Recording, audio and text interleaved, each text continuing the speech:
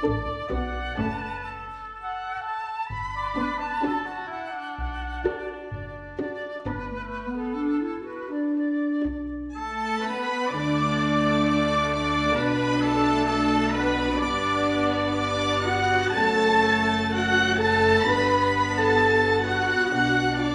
back to Deep in History and our continued study of St. Irenaeus' book Against Heresies.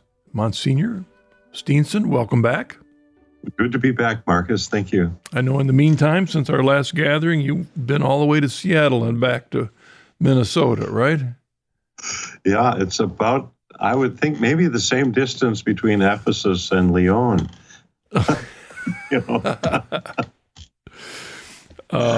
Boy, that has lots of layers of interest, not just in distance, but in theology. So, but it's great to have you back.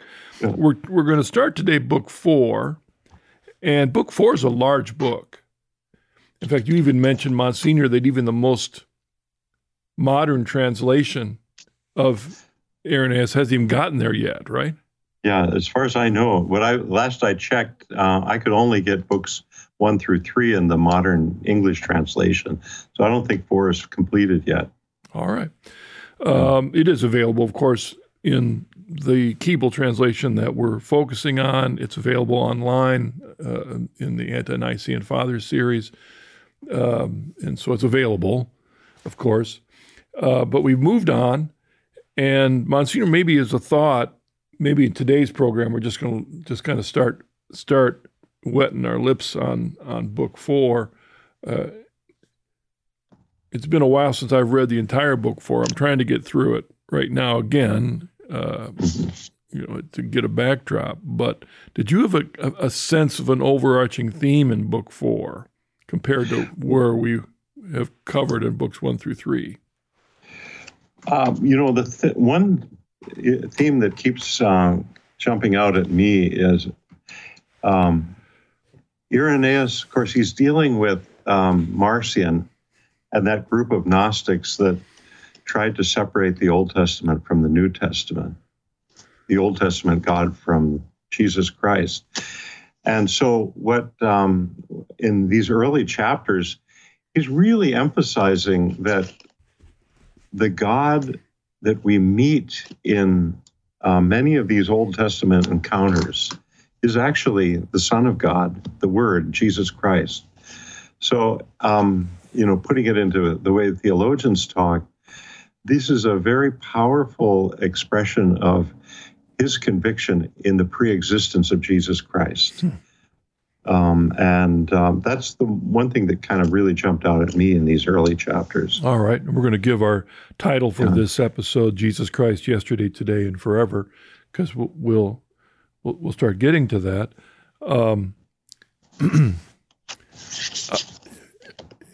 To me, reading this book, as I continue to look at it, it fascinates me because it truly gives us a glimpse of where the state of the theology had grown in the church under the battle of the Gnostics, but before we find ourselves in Ephesus, before Augustine's been born, before all these people that we just take for granted now, so many centuries later, that some of the battles that will be fought in the 3rd and 4th and 5th centuries haven't even arisen yet. This whole idea, if there's one God, then what about Jesus? That hasn't seemed to be the issue, though the Gnostics are dealing with all kinds of things. But the question arises here, the human Jesus, is it the same as the divine Jesus? Well, that becomes an issue that the Gnostics are, and so we're going to deal with that. Yeah, as one of the issues. And you pointed out something which I totally missed, which we'll hopefully get to, and that is that the very famous historical theological term homoousios shows up in these passages, right? Yeah, we have an example of it in Book 4. Okay. And I think when we get to that, it's just a way of illustrating why the fathers at the Council of Nicaea had so much trouble with that word consubstantial or homoousios. And we can see it. One of the reasons why is it wasn't a precise word. It was kind of a vague word. Well, it was also, to me, it seems, we take this for granted today because we use words like transubstantiation or consubstantiation, and they are just terms. But the issue that was going to rise maybe at the time of Irenaeus, but later, is as we're defining theological truths, can we use non-biblical words? That became an issue. That was a big issue, right? Because at this time, Irenaeus is trying to limit everything within biblical terminology. If he uses homoousios, he isn't using it yet to define anything. Yeah. And Marcus, isn't it? It's so interesting that when at the Council of Nicaea, the Arians were the sola scriptura party. Yeah. They didn't want to use any term that was not in Scripture. In my mind, there are ways to compare the Judaizers that we encounter in the book of Acts with the Arians, in the sense that the Judaizers were saying, this is what God said we would do forever. This is Scripture. How dare you say we don't have to circumcise new believers anymore? This is what the Bible says. God said we'd do it forever. The Sabbath, excuse me. How are you changing these things? These were the Judaizers, and to a certain extent, there's sympathy for them. But we see that the Holy Spirit given to the apostles had the authority to say, we're not circumcising anymore. Mm-hmm. Well, the Arians are the same issue. This is what the Bible says. This is what the Bible says. And so it isn't merely the Bible alone, or you end up with all the confusion, even the Gnostics and how they interpreted Scripture. So we're going to just jump into Book 4, Monsignor, because I know we want to just, today's program, because of time, we want to limit it. But a few things jumped out at me. And again, audience, there's no way we can cover everything in this book. We strongly encourage you to take your time, read it yourselves, come up with issues. But something jumped out at me. And actually something in the very first paragraph of the book jumped out at me. Mm-hmm. And that is, he uses a phrase, harbor of truth. He says, and beating them back altogether, might not suffer them to plunge themselves further into the deep of air, now to be choked in the sea of ignorance, but rather turning them towards the harbor of truth, Midas so cause them to receive their own salvation. So, once again, we encountered the reason Irenaeus is writing this whole thing is, part of it is he hopes to bring these heretics back to the fullness.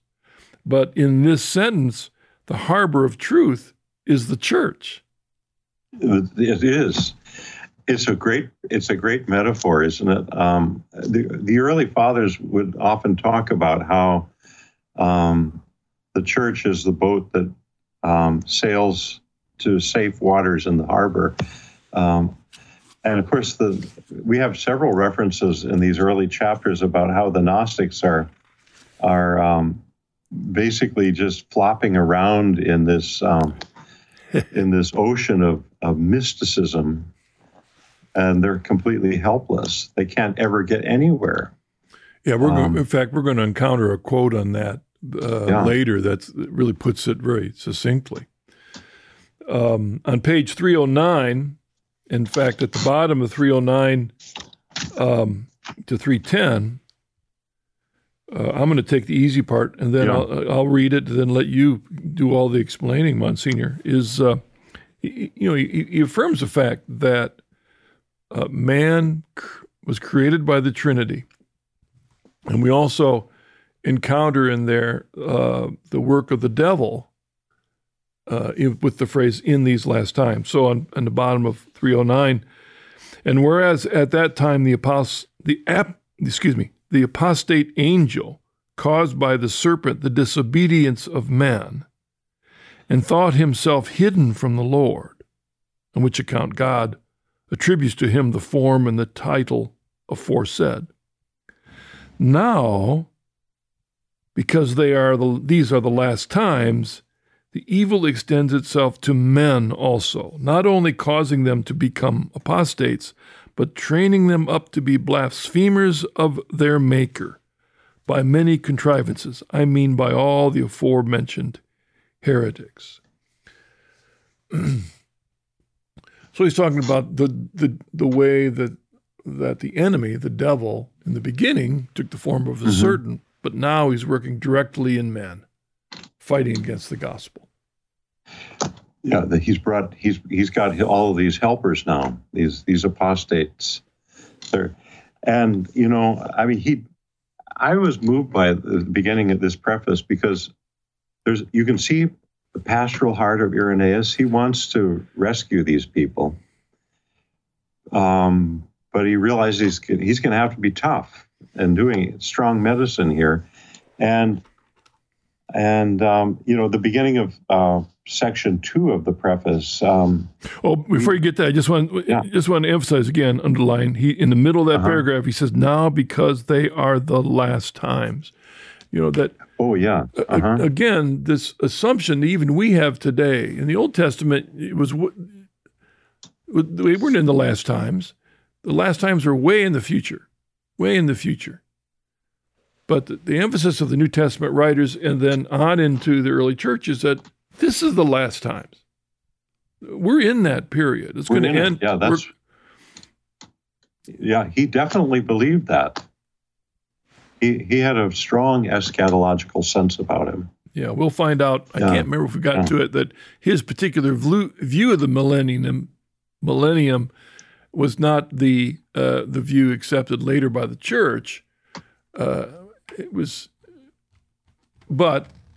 Yet he believed very strongly that we're in that time. And that, to me, colors, even while he says that the devil himself has stepped up his efforts to try and stop the church from reaching out to the lost. Now go on, Monsignor, to the next paragraph. Yeah, his concern to save them, but as he's writing to whoever his audience here is, probably other bishops, he talks about how important it is that we know what it is that they're actually teaching in section 2 of that preface on page 308. And so we were toward the bottom of the page. 309, yes. For which cause they who have been before us, yea, and much better men than we, were nevertheless unable to dispute against the Valentinians, as not knowing their system. I was thinking about who is he referring to here? Polycarp, maybe his mentor, Justin Martyr, who was writing in Rome a little bit earlier. These would have been the main, theological writers that were active at this in the generation before St. Irenaeus. So he understands that we're going through this enormous book because he wants us to understand the intricacies of their system. And Marcus, one other thing I wanted to say before we move on from that, in section 3 of at the top of page 309, he talks about how blasphemous the Gnostics are, and he gives us an example of how blasphemous they are. Look at in the middle of that paragraph, section 3. And as they affirm the Creator to have been the produce of decay or defection, so Christ also and the Holy Ghost, by their teaching, were produced because of decay, and the Savior is a kind of growth from those eons, which were the produce of decay. And he calls that a blasphemy because, what he's actually saying there is that the Gnostics teach that the Father is excrement. That's what that word means there. Mm-hmm. He's teaching that the Father is excrement from an earlier eon. something that, that passes through and is thrown away. And a word that would have been used during the time of Keeble's translation, which was becoming very popular, was that the Father was a mutation. Yeah. In other words, it was a natural mutation from what came before, and so are Jesus and the Holy Spirit. They're just mutations, if you will. I mean, it's not as strong of a word as excrement, but he really does use that word, because to the Gnostics, the Father of the Old Testament is waste. It's waste from an earlier eon. And so he says here that the Christ that they want to go after is a kind of growth from those things. He's the new life that comes up from the manured field. Okay? That's how scandalous Irenaeus read the Gnostics. It seems to me that not only the Gnostics, but so many have missed the point of the Old Testament expression of God, seeing him as a negative. Mm-hmm. Why do people see God as a negative in the Old Testament? Why do they see him as a judgmental God? Why do they see that? They say, well, look at here. Well, look at all they did. And I think it's because we don't recognize that even though we see individual covenants, as Irenaeus talked about in the last book, happening on Adam and Noah and Abraham and Moses, David and our Lord, we see these, but that the truth is that when you take a step back, there is only one covenant that extends from Adam to Revelation. And in the Didache, it's called the two ways. At the time of Irenaeus, it's in Barnabas, it's in Didache, it's this idea of the two ways. And God makes a promise not just with Israel, but with every human being that's ever existed in their conscience, that I am God, I'm your creator, and you are to worship me alone and to obey me. That's from Adam all the way through. It's the underlying of all the covenants. And the only reason God is bad is because we sinned. That's the only reason God is ever bad in the Old Testament, is because his people sinned. And so he was obligated, because of the covenant of the two ways, to punish. He was never a different God. It's called his steadfast love, his chesed, all the way through. And so if you're not willing to say God is punishing us for our sins, he's a bad guy. But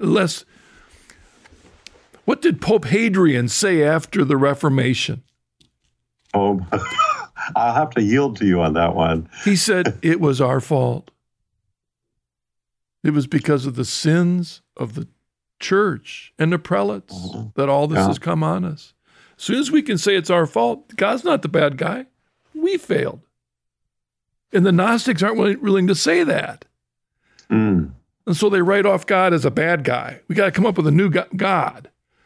No, it's us. It's us. And Irenaeus, of course, is going to affirm our need for repentance and all the way through. All right, Monsignor. Sorry for my pontificating a little bit, but no, this is good, very good. At the bottom of page 309, we move into another section similar, where it says, "For all these, issuing from different places and teaching different doctrines, concur, however, in the same blasphemous intent, indicting a deadly wound in that they teach blasphemy against God, our maker and nourisher, and do away with man's salvation. By man, I mean him who is a mixture of soul and flesh, formed after the likeness of God, and molded by his hands, to wit, by the Son and the Holy Spirit, unto whom also he said, let us make man." Now, the reason I jump that out is because there we see Irenaeus emphasizing that man was created by the Trinity. Yes. And man is body and soul. Yep. An integral mix of body and soul, if you will. And of course, the Gnostics wanted to the body was immaterial to them. So it didn't count in the story of salvation. And so I think Irenaeus is saying here is, how can we be saved if we're neglecting what God actually created? That's what needs to be rescued. Yeah. Both body and soul. And unless you're willing to hear the revelation from God on this thing, you set yourself adrift. You set yourself adrift. He goes on the next sentence. This then is the purpose of him who grudges us life, to make men unbelievers in their own salvation and blasphemers of God who formed them. So behind all this is the devil, trying to take away our salvation and leading us to blaspheme the very God who made us. All right. Well, there's so much here. Let's jump ahead now. We're going to get to a section that Monsignor and I think it's important for us to make clarification, because it seems that Irenaeus is something very strange. And this is in the middle of page 310. And it's the last sentence of the opening introduction, and then the first half of the first paragraph of chapter 1, section 1. And it says, for the sake whereof the Son of God wrought all his providential purpose, as we have shown in many ways, and have made it evident that none other is called God by the Scriptures, but only the Father of all, and the Son, and those who have the adoption. So much then being firm and fixed that no other is set forth by the Spirit as God and Lord, save him who being God rules over all with his word, and those who receive the Spirit of adoption, in other words, who believe in the only and true God and in Jesus Christ, the Son of God. And the apostles in like manner of themselves gave not to any other the name of God or the surname of the Lord, or much less our Lord. Now, Monsignor, what is the conundrum here? Well, I think we notice that if we just read it in the ordinary way we read it, it would seem to speak about our actually sharing the title Father. Obviously, that can't be, Yeah, in other words, it sounds like he's saying that none other is called God in the Scriptures except the Father, the Son, and those who have the adoption. Right. And it's like, whoa, where'd that come from? And then we say, well, there's got to be another way of saying it. But then we go to the next one, and he says, no other is set forth by the Spirit as God and Lord, save him who being God rules over all with his word, and those who receive the Spirit of adoption, and the apostles in like manner of themselves. And it's like, wait a second. Again, it sounds like this title has leaked over onto us, which would be totally contradictory to anything else Irenaeus or the early fathers would have said. And Marcus, you correct me if you think I'm wrong, but I think we both sense that maybe this is just an awkward translation in sort of mid-19th century Victorian English. What Irenaeus seems to be saying here is that God the Father calls himself Father. The Son called him Father. Those who are adopted confess that he is Father. The apostles confess that he is Father. So there's and the Scriptures call him Father. Witness, unified witness that he is God the Father, the only. Which makes sense in the context of everything we've studied so far, all the way through Book 3, and that is with all the different opinions and God the Father being decay and all the other opinions, know that there's only one God called God, and the Father, the Son, the Scriptures, those who have adopted, the apostles, all affirm this one thing. That's the only thing that makes sense of that. So, I mean, we wanted to point that out, that this does sound confusing, but there's no place else in the early church fathers where anyone would have, which makes it a puzzlement. Why did Keble leave it this way, except that that's the way they kind of spoke in... I assume so. I mean, that's the best I can come up with. But, you know, I mean, this is where St. Irenaeus is such a blessing for us today, because if he would be with us now, if St. Irenaeus would be blogging in this modern context, I think the thing that he'd want to be emphasizing is that we never, ever, ever set one part of the tradition over against another. We don't interpret scriptures against themselves. There's a in God's order of economy, there's a perfect unity, a unity of truth. Yeah. I went to see Fred with Tim. I went to see Fred with Tim. Now, did Tim go with me? Oh, I get it. Yeah. Or was Tim with Fred? Right? I went to see Fred with Tim. Was Tim with me or was Tim with Fred? And that's English. And that's probably what we're encountering here. Yeah. Because even in the Greek, it might be floating around and be a little confusing. So that's probably what we're encountering here. That was, you know, Marcus, I thought I was listening to Thomas Aquinas for a moment there. Oh, yeah. You know what he said of it? It's a bunch of straw. Okay. On page 311, I don't want to spend a lot of time on this, but that chapter 2, section 1 and 2, he's over and he's emphasizing the importance of the phrase the Lord who made heaven and earth. The Lord who made heaven and earth. It's, in other words, that the importance of the foundation of our theology is recognizing God as creator. We begin there. That's right. And if you don't, everything else falls apart, which is the mess we're in today. I mean, look at the world, look at the confusion. It's a mess we're in today. If you don't begin with recognizing God as the Lord who made heaven and earth, everything else falls apart. That's right. Yeah, because the human mind then is set free to invent whatever it wants about reality.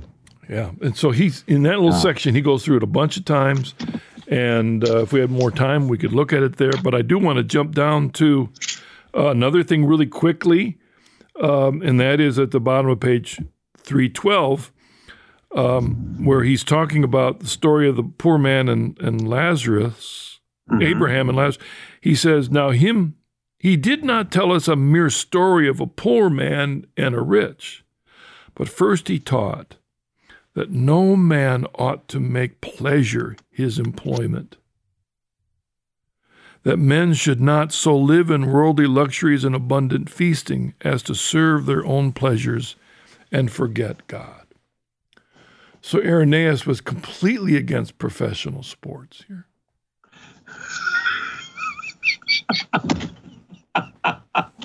Actually, he probably was. The options. Because think of what the professional sports would have been in those days. Gladiators fighting against Christians, you know. Right. But really the point is that men should not so live in worldly luxury and abundant feasting as to serve their own pleasures and forget God. that is a quote from Irenaeus that as the church expands into the 3rd, 4th, 5th, 6th centuries, there's a few prelates that should have heard this. Yes. This becomes a major problem in the history of the church, even down to our own day. Yes, it does. That's very well put. And Irenaeus in the very beginning is say, guys, don't go there. Don't go there. Okay. Now, Monsignor, I'm throwing it into your camp because we're at the place where you wanted to talk to us. Right. Yeah. We're in section 4 of chapter 2, and I'm looking about 1, 2, 3, 4, 5, about 7 lines or so down on page 313. I'll just read that sentence and then go. And he points out how all are of one substance. I mean, Abraham and Moses and the prophets, yea, even the Lord himself who rose again from the dead, in whom many also believe who are of the circumcision, hearing as they do both Moses and the prophets, how they preach the coming of the Son of God. Now, that word, that expression, they're all of one substance. Marcus, I got arrested by that word. And I spent a little bit of time yesterday going over to the seminary library here in St. Paul to get the original text of Irenaeus to look this up a bit. Because I wanted to see what word did Keble translate one substance here. Irenaeus's point here is that that the patriarchs, the prophets, and Christ himself are all, when he uses the word one substance, that they share the same nature, if you will.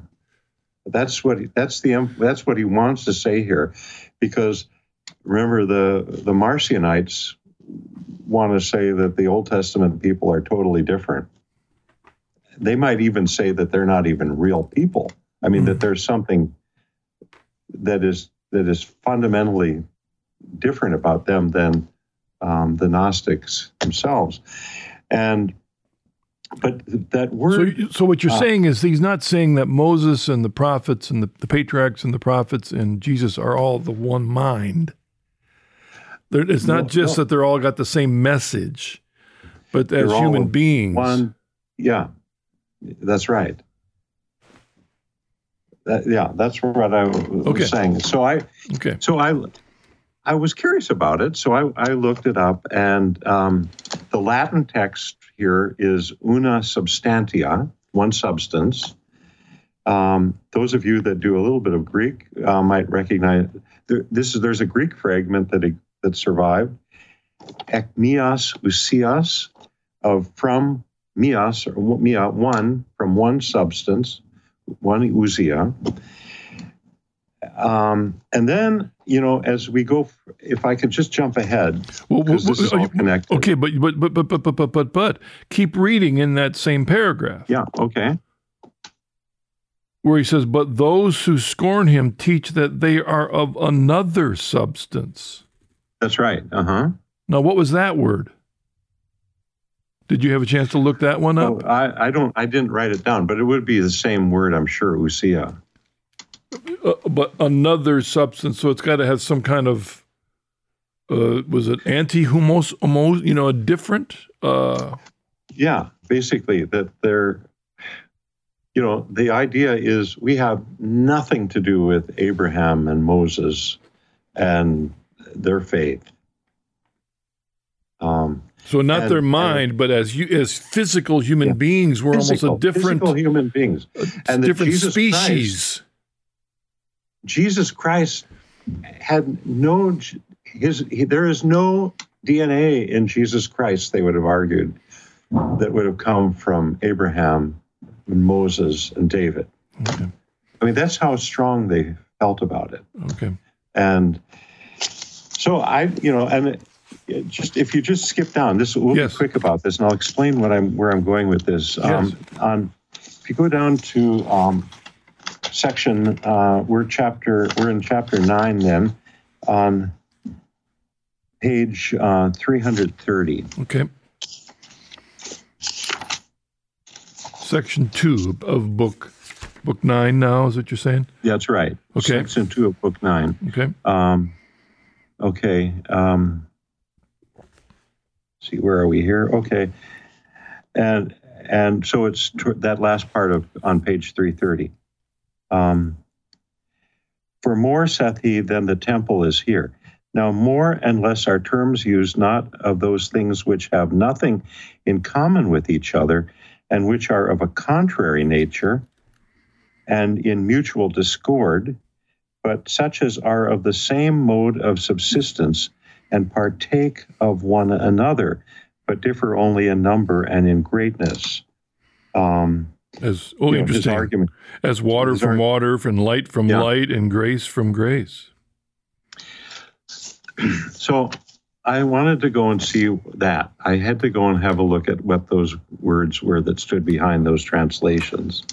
And so the Latin there is, we do have the same substance, the same mode of subsistence is what Keble translates as justem substantiae. So the Latin text uses the word substance, and there's a Greek translation there.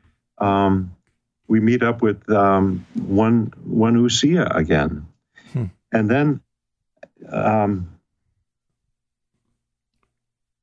see just a little bit further down 492. Yeah, that's right. There it is. They actually, as we go on, then the Greek here uses the word homoousios. The same mode of subsistence is translated homoousios. Now, I thought this would be a wonderful moment just to give people an insight into why it was so hard at the Council of Nicaea to get people to accept the word consubstantial or homoousios. And here's a perfect example of, one of the great texts of theology from 150 years before the Council of Nicaea. And they were using the word homoousios. Irenaeus was using the word homoousios to speak of that nature which Christ shares in common with all of humanity, with the prophets, with the patriarchs, and so on. So basically, Keble, I think Keble shouldn't have used the word subsistence in translating that, because in later Trinitarian theology, a subsistence is one of the persons of the Trinity are subsistences. But what Athanasius and the fathers at Nicaea had to really basically break through was this idea that homoousios doesn't say what we want to say about the unity of the Father and Son and the Holy Spirit.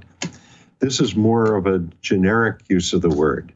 So we're of one nature with each other.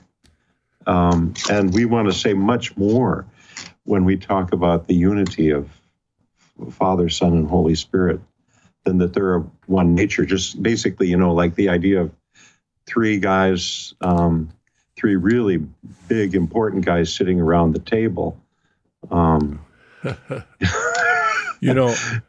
Every Sunday I recite the Nicene Creed. Now I'm trying to remember it. One in being with the Father, God from God, light from light, true God from true God, begotten, not made, consubstantial with the Father. There's the word. There's the word, yeah. There's the word. But it's interesting, right before it, a couple phrases. We have God from God, light from light. Look in the text. It's there. Right after that point you just said, The same yes, mode there of it is. substance, part of one, and differ only in number and in greatness as water from water and light from light and grace from grace. There's the phrase.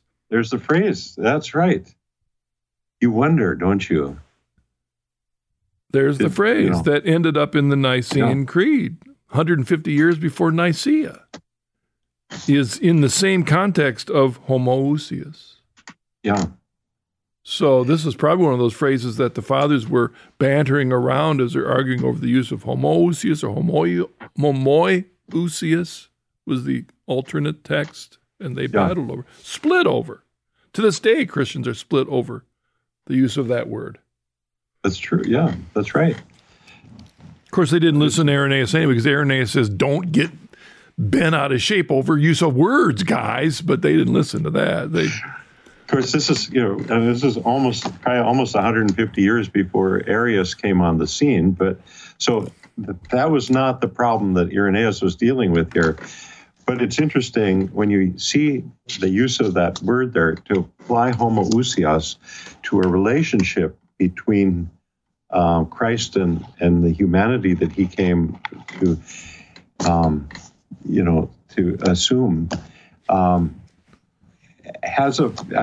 that will not quite cut it in terms of the relationship between the Father, Son, and Holy Spirit. And most of the conservative fathers at Nicaea had a hard time with this because they thought we needed to speak about a more intimate kind of unity between the three persons of the Trinity. So I just was fascinated to me for that. Sorry to that's awesome. Get lost on that. So that's awesome. And what we're going to do, we're going to pause at that place, and we'll pick up next week on page 214, and we're going to talk about how Christ faulted not the law or the house of Israel, but those who transgressed the law in the house, there in section 6. And we'll pick up right there when we pull. Monsignor, how about closing us with a prayer today? Okay. Dear Heavenly Father, we thank you for the life and witness of your servant, St. Irenaeus of Lyon. And we pray that through his intercession, we will depart not an iota from the truth that you have revealed. We love you, Lord. We serve you, and we wish to follow you all the days of our life. In the name of the Father, and the Son, and the Holy Spirit.